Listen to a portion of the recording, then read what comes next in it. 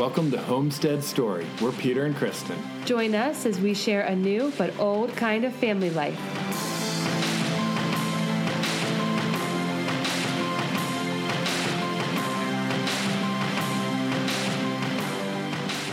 Hello everyone, welcome back to Homestead Story. It's a cold December morning here on the homestead. Yes, we should call this podcast Coffee with Pete and Kristen. We thought maybe we could podcast when the kids went to bed at night, but we realized we are not cool at night. We're really boring at night. Yeah, we are like done at night.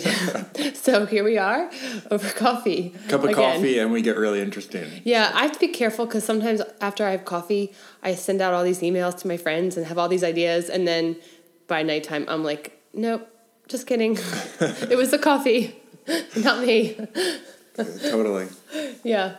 So we've been doing a bunch of things around here. It's December, which you don't think of as planting time, but last week we planted potatoes and garlic because when you plant them under a whole bunch of wood chips, they'll just stay there nicely and start growing early in the spring. And so that's fun to get some things into the ground, even though we're going into winter. Yeah, I can't wait to have fresh garlic. I'm so excited about that. Yeah, those are both new things for us. We haven't done garlic or potatoes before, but we really want to get some more crops that will just make up a bulk of calories for us, and we love potatoes, and they'll last into the winter. So yeah, potatoes are a big batch this year. Potatoes are a great carb.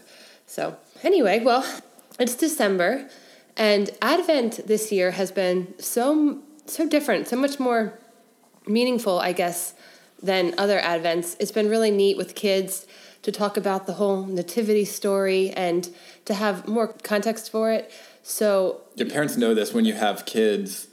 Then Christmas becomes magical all over again because you end up doing all of the stuff that you did as kids, and then you get to be a young adult and an adult, and it's like, well, it's not that much fun to do that stuff anymore. And then you see the kids get so excited about it. Yeah, well, it's fun to take the kids down to the barn and show them the manger, because you're talking about baby Jesus being laid in a manger, and to actually go down and see the manger that Daddy made, that the cows eat out of, and this is where Mary put baby Jesus, and it's just really, I don't know, it's just really special. This Advent there's been some eye-opening things. I was kind of thinking about the nativity story, and in the past, when I thought back to the nativity story, it was this kind of great scandal that Mary and Joseph, there was no room for them in the inn, no room for this pregnant woman, and the king of the universe had to go and be born in this dirty, disgusting stable or whatever it was where the animals were kept, and she put her baby in a dirty manger, and it was this great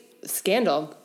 But I'm coming to see it in a whole new light, having a barn. When we go down to the barn at night, it is just so incredibly peaceful. The chickens roosting on their roost, I guess. What is it called? Yeah, the roost. And the cows getting ready for bed, and the dogs settling down, and the cats are just so quietly hunting, and it's this peaceful experience.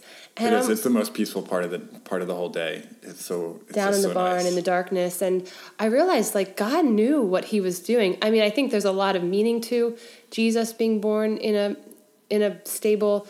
You know, He was born into poverty. He wasn't this rich king. He was born in silence, but God knew what He was doing. I mean, I would hate to think of Mary in this crowded, dirty inn with everyone complaining about taxes and all this sin going on, and who knows what, the drunkenness, whatever. The Lord knew. I think God knew. He wanted His son. Yeah, imagine Bethlehem during a census, so it's packed full of people and just probably angry people because they're being taxed. Yeah, and they were human. Yeah.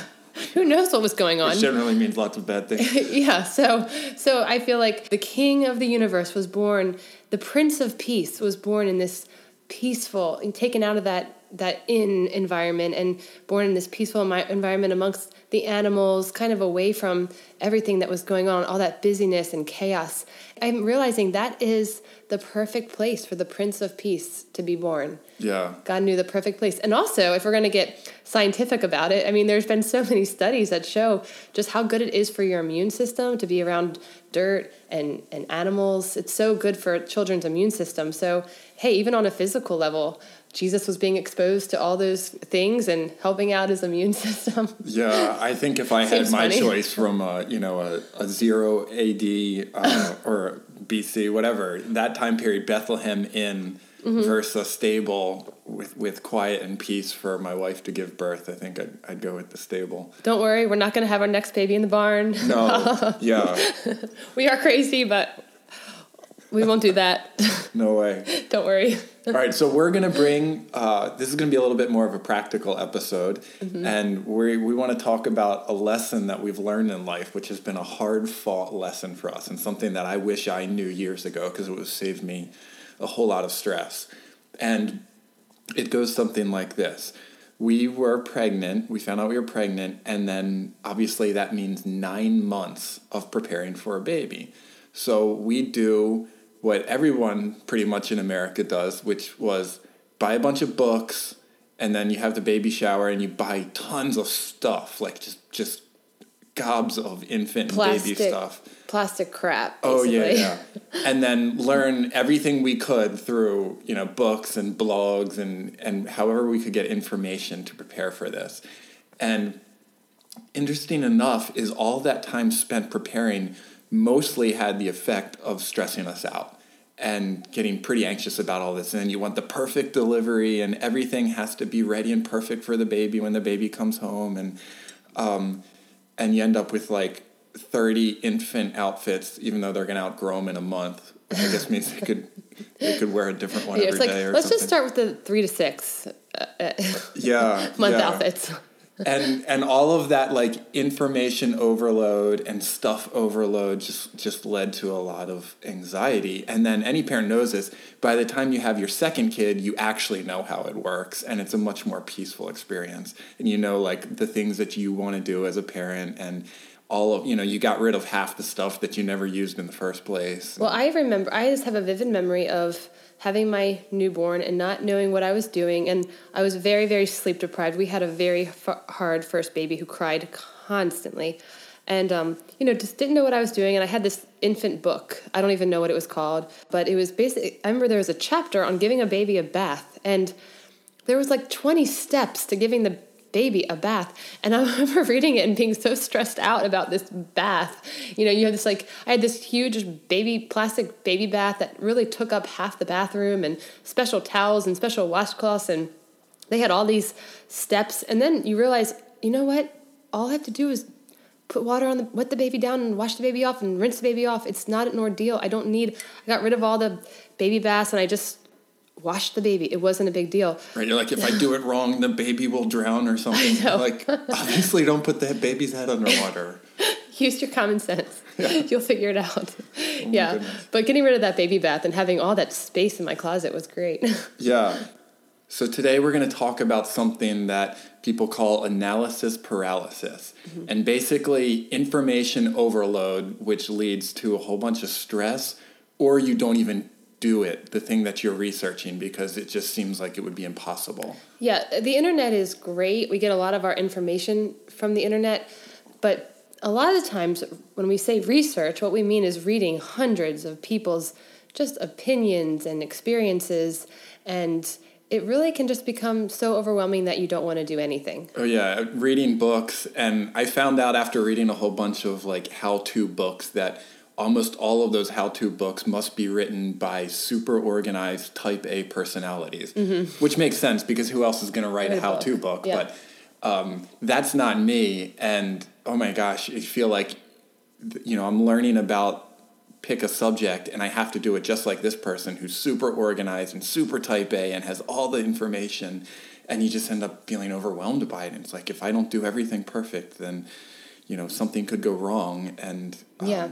So we're going to give a few examples of analysis paralysis that we've kind of gone through in homesteading, but I think this can apply to any decision, anything that you want to do in your life that's out of the ordinary. Right. So we decided we wanted to get chickens. So we do what you do in America when you want to get a new hobby, which is buy books and then buy stuff and then research a bunch of blogs. Yes. And oh my gosh, you talk about information overload. You get the chicken book and you find out everything that could possibly go wrong with a chicken. Yeah, it was intimidating to see these, like, 'cause there was chapters on what can go wrong and with your chickens. And I'm not a veterinarian, so I'm like, what am I supposed to do with a sick chicken? I mean, we were almost scared to get chickens because of everything we read. And the one thing that almost put me over the top was, I will admit, I have an irrational fear of head lice.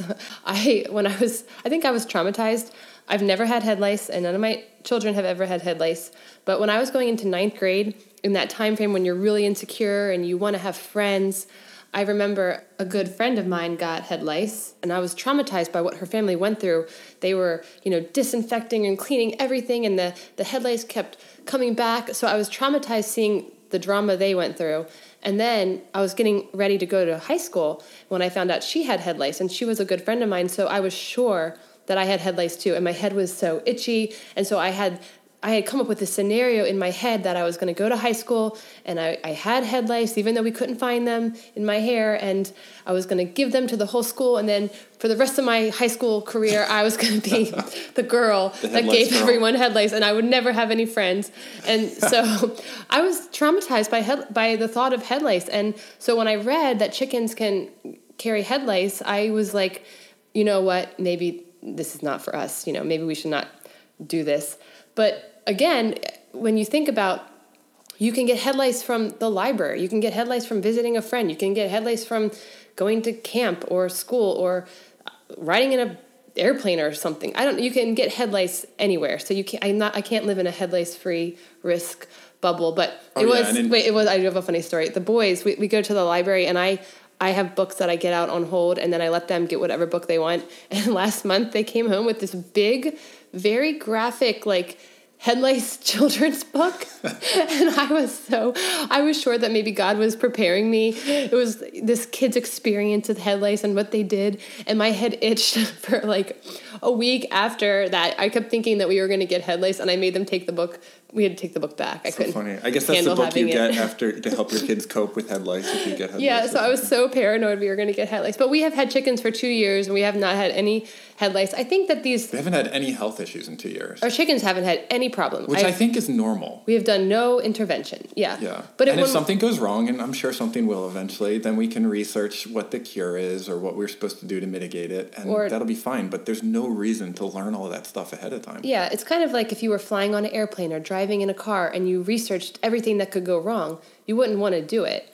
You wouldn't want to do anything. It was the same thing when I was I got my very first book on growing fruit trees, and you go through the different cultivars of peaches and apples, and it's so special. And then immediately, as many pages there are about the good stuff about apples, they had as many pages about everything that could go wrong with apples. And it's like all these like disgusting bugs and funguses. And you kind of think, what's the point? What's the point? If it's going to be all this trouble, why should we even do it? Exactly. It seems like there's more that could go wrong than could go right. Right, but they need to fill a book. And some of the information is just wrong. So we got one of the chicken books that I had. It said, you only want to have one breed of chicken in your flock. So chickens are kind of like dogs and cats in the sense that there's a lot of different breeds. So they come in different colors and different attributes and different egg-laying characteristics. And so there's lots of different breeds. And one of the books that I read said you only want to have one breed of chickens. And so I thought, okay, so I'm going to do my research, and I'm going to find the best breed of chicken, and I'm going to get all that kind. So I had this checklist, and I had the best chicken with children, and the best egg layer, and the best for cold weather, and I don't know what. I had a long checklist of chicken attributes. Oh yeah, which ones are most social, and which ones fight the most, and which ones are the most flighty, and it's all these different attributes. Right. So I had this checklist, and I decided from my research that I knew so much that the Australorp breed of chicken was the best chicken. That was what I had come up with. And the Australorp chicken is just all black chicken. And it had the most check marks in what I was looking for in a chicken. And so I go to the feed store, and I had 4 little boys at the time. And so I go there with this double stroller, and I pull up to get my Australorp chickens. You get them as little tiny peeps, little baby chicks. And they were all out of the Australorp chicken. So I was kind of in a little panic because they had like 1,000 other baby chicks there, but they didn't have any of the breeds that I knew about. So I'm staring. I think you called me on the phone when this was happening. You were like, there's no Australorps. And be like, what do we do? What do we do? The plan. What do we do? Our plan is, and I'm standing there with huge chicken plan, and we dropped on step one. I had all these. So I'm at the store. There's all these chicks, and I have 4 kids with me, and I didn't know what to do because I hadn't researched these breeds of chicks. And this sweet lady came over to me, the worker, and she had a book, and she's like, "Can I help you find a different kind? Look, this one's really pretty." And she said, "I love this breed of chicken. I have this chicken," and I thought, well, I remember asking her, I said, "Are they good with children?" And she's like, "Yeah, it's a chicken. It's not going to." Anyway, so. Right. It's not like a dinosaur. I ended up picking. A dinosaur. I don't know what. Yeah. I meant to pick an animal that was bad with children. I said dinosaur. Anyway. I can't. I'm sorry. I might not edit this. I'm sorry. This is going badly. Anyway, so she comes to me with this book, and she encourages me to buy a different breed of chicken. So I buy a couple different breeds of chickens, and I take them home. And 2 years later, we have 24 chickens, and I found through experience that the Australorp breed, the one that I had to have, was my least favorite. I mean, they're great chickens. No, I don't mean to be mean to the Australorps, but I prefer the more colorful ones. I like looking out, and I like seeing an array of different breeds, and there's no problem with having different breeds. They get along great. They're one flock, and the Rhode Island Reds lay the biggest eggs. So really through experience, so when I researched, I found one thing, but through experience, I found a completely different truth. I found that I love different breeds. I love the different colors, and the Australorp, they're just completely black, and they're not my favorite chicken. So yeah, I think that, we grow up in the school system and do a whole bunch of research projects and gather a whole bunch of knowledge.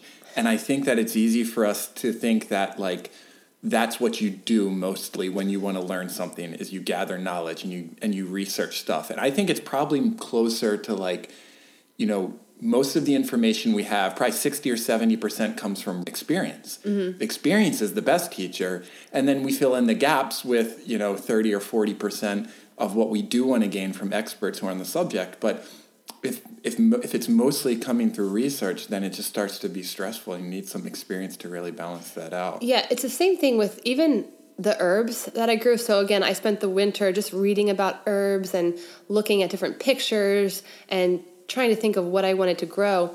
And again, it's the same thing. The ones that looked great in the pictures, that seemed like the best herbs, some of them weren't my favorite. And then there were some surprise herbs that, like yarrow.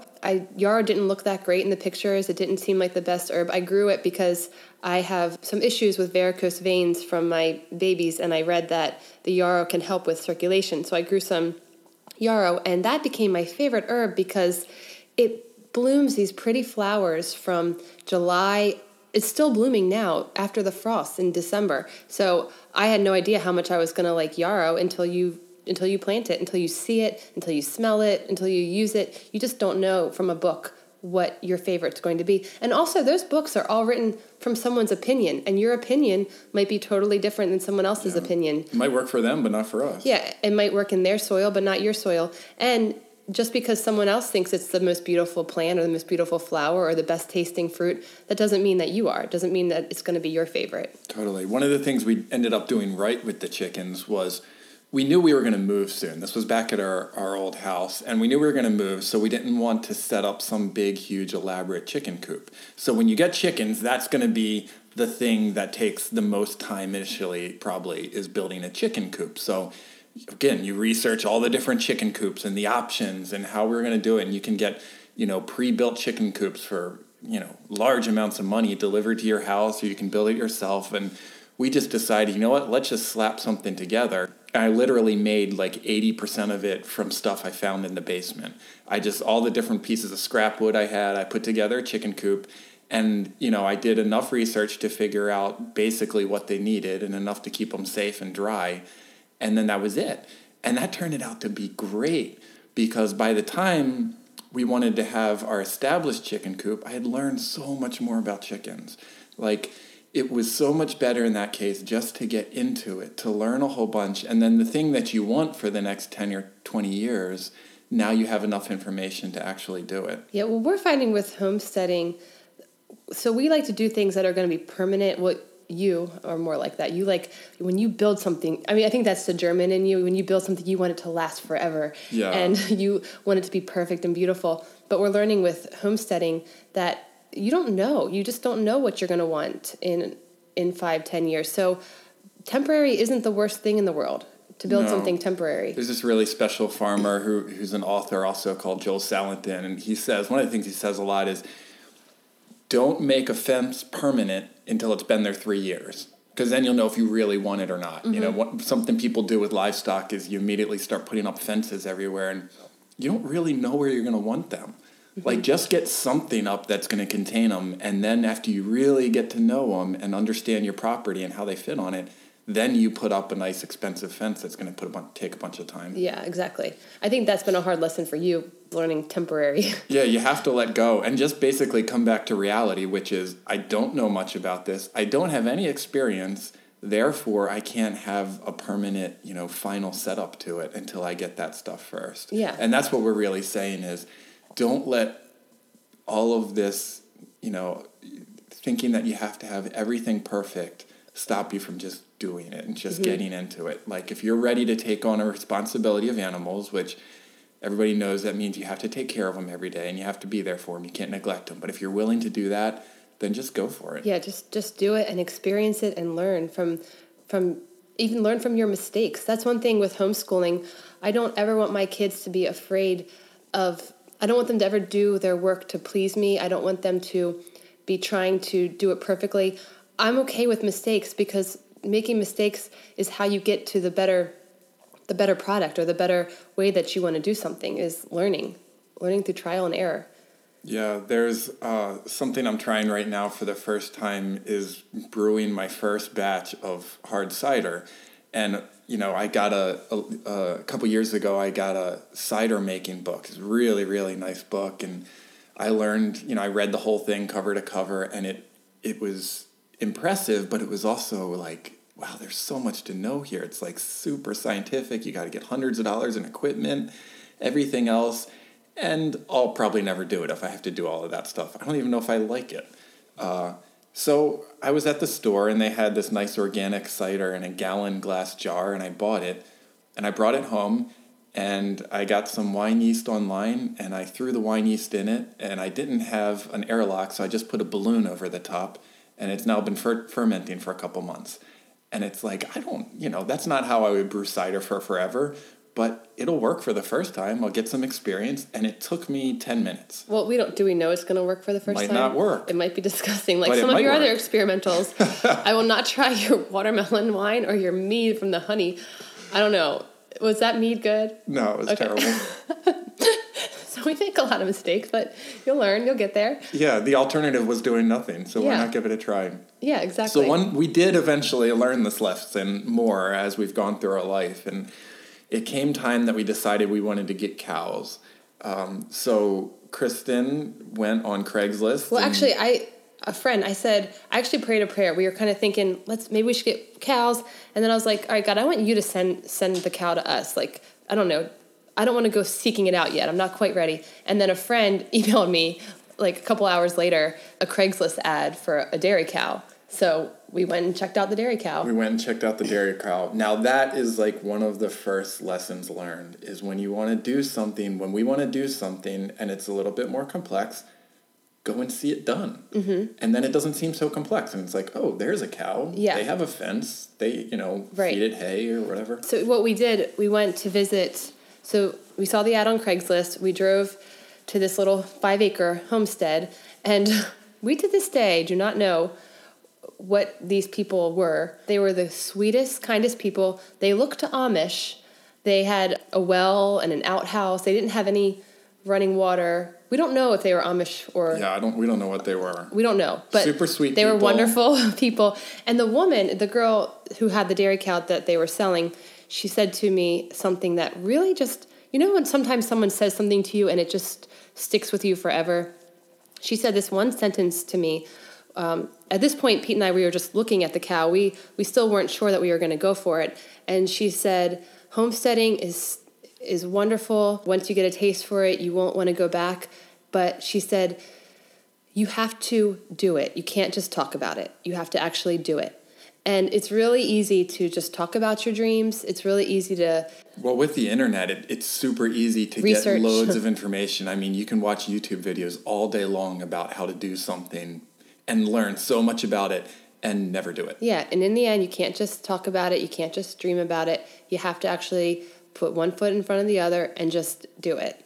And I think be ready to fail. Mm-hmm. That's the other thing is, as a software engineer, I just know something. I heard the quote from this guy, Phil Ritter, who's a scientist who does breeding work on hazelnuts and chestnuts. And he said, whenever you do a project for the very first time, that's just when you learn how to do everything you didn't know.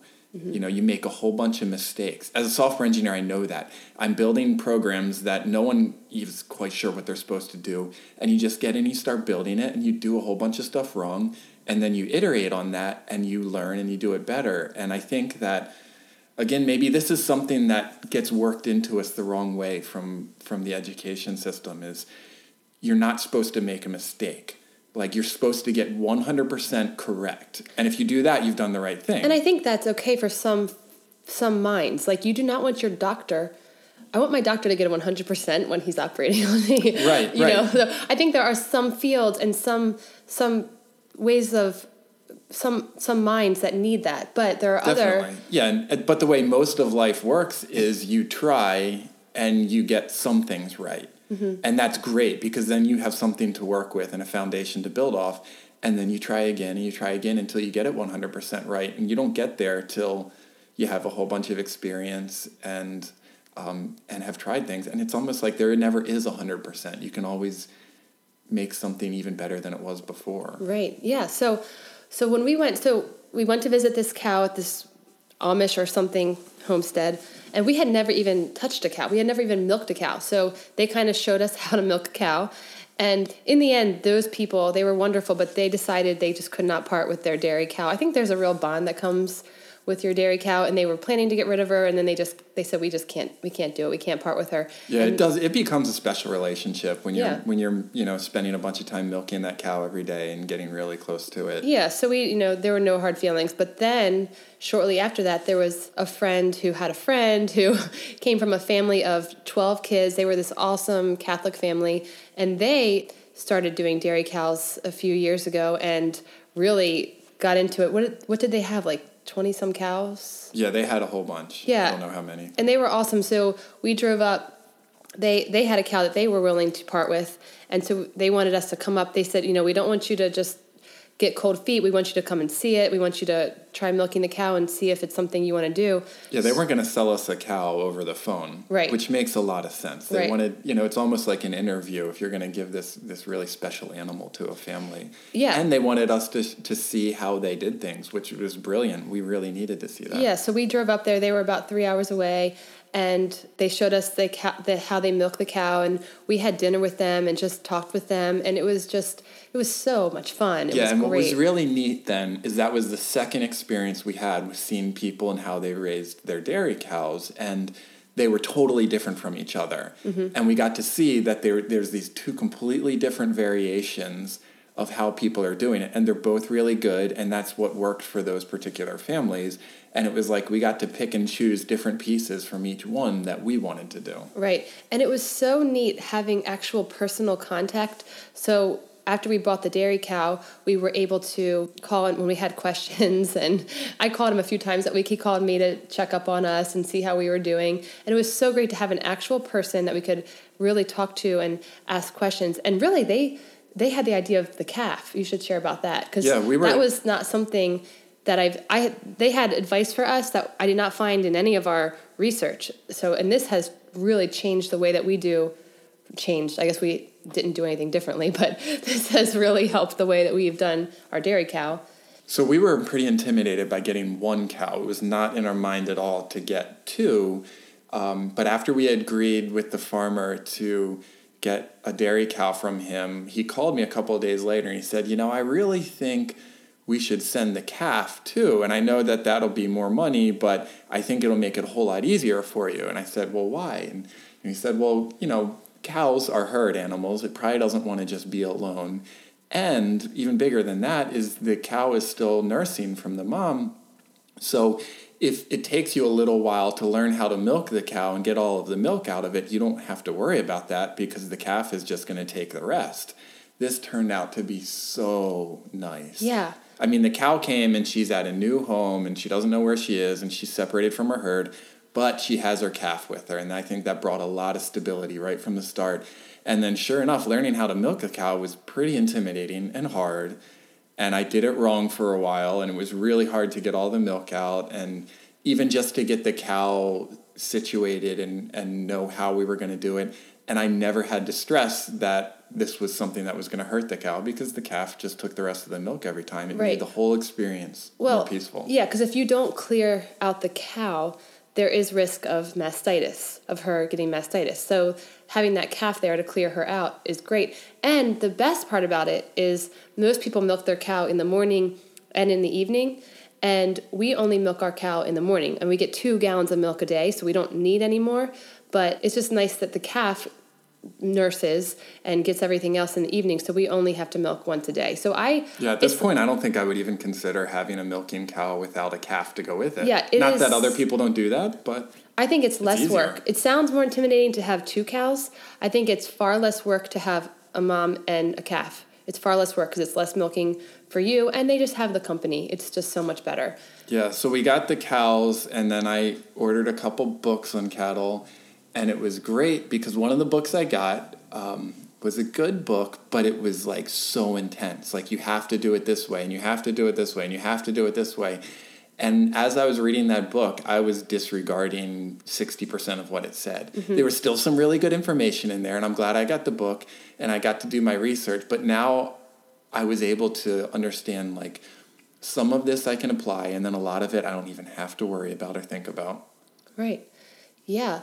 And it's almost better to get the books after you have the animals, honestly, just because if you had read that book on cows before we got cows and you didn't know what you could disregard, you didn't know what was important and what wasn't important. Start with enough information to just do it, and probably not anymore. Yeah, exactly. Just don't let analysis paralysis stop you from living out your dreams, because when you read everyone's opinions, you don't know if what they're saying is even credible. Didn't you have a friend who would just write random things on the internet? Oh, yeah, reviews? He thought it was funny to write blog posts and reviews and stuff and make them up entirely because he just thought that was hilarious. Right. You just don't know what people are writing. You don't know what their experience is. You just don't want to read hundreds of people's bad experiences, or you really won't want to do anything. Yeah. If you want to grow a fruit tree, I would recommend go to the store, don't read a thing, buy a fruit tree and stick it in the ground. Yeah. Worst comes to worst, it dies. And you're going to learn a whole bunch. Yeah, but exactly. Most plants want to grow. That's, they're pretty good at it. So it'll probably live anyway. But just get some of that information. It's not worth being stressed out about, and it's not worth not doing just because there's so many things that could go wrong. Yeah, exactly. So if in your heart you feel like you want to go do something out of the ordinary, just go do it. And the worst that could happen is you fail and you learn. Well, that's it for today. And we hope you have a wonderful Advent and a wonderful Christmas. Happy Advent, everyone. Bye-bye.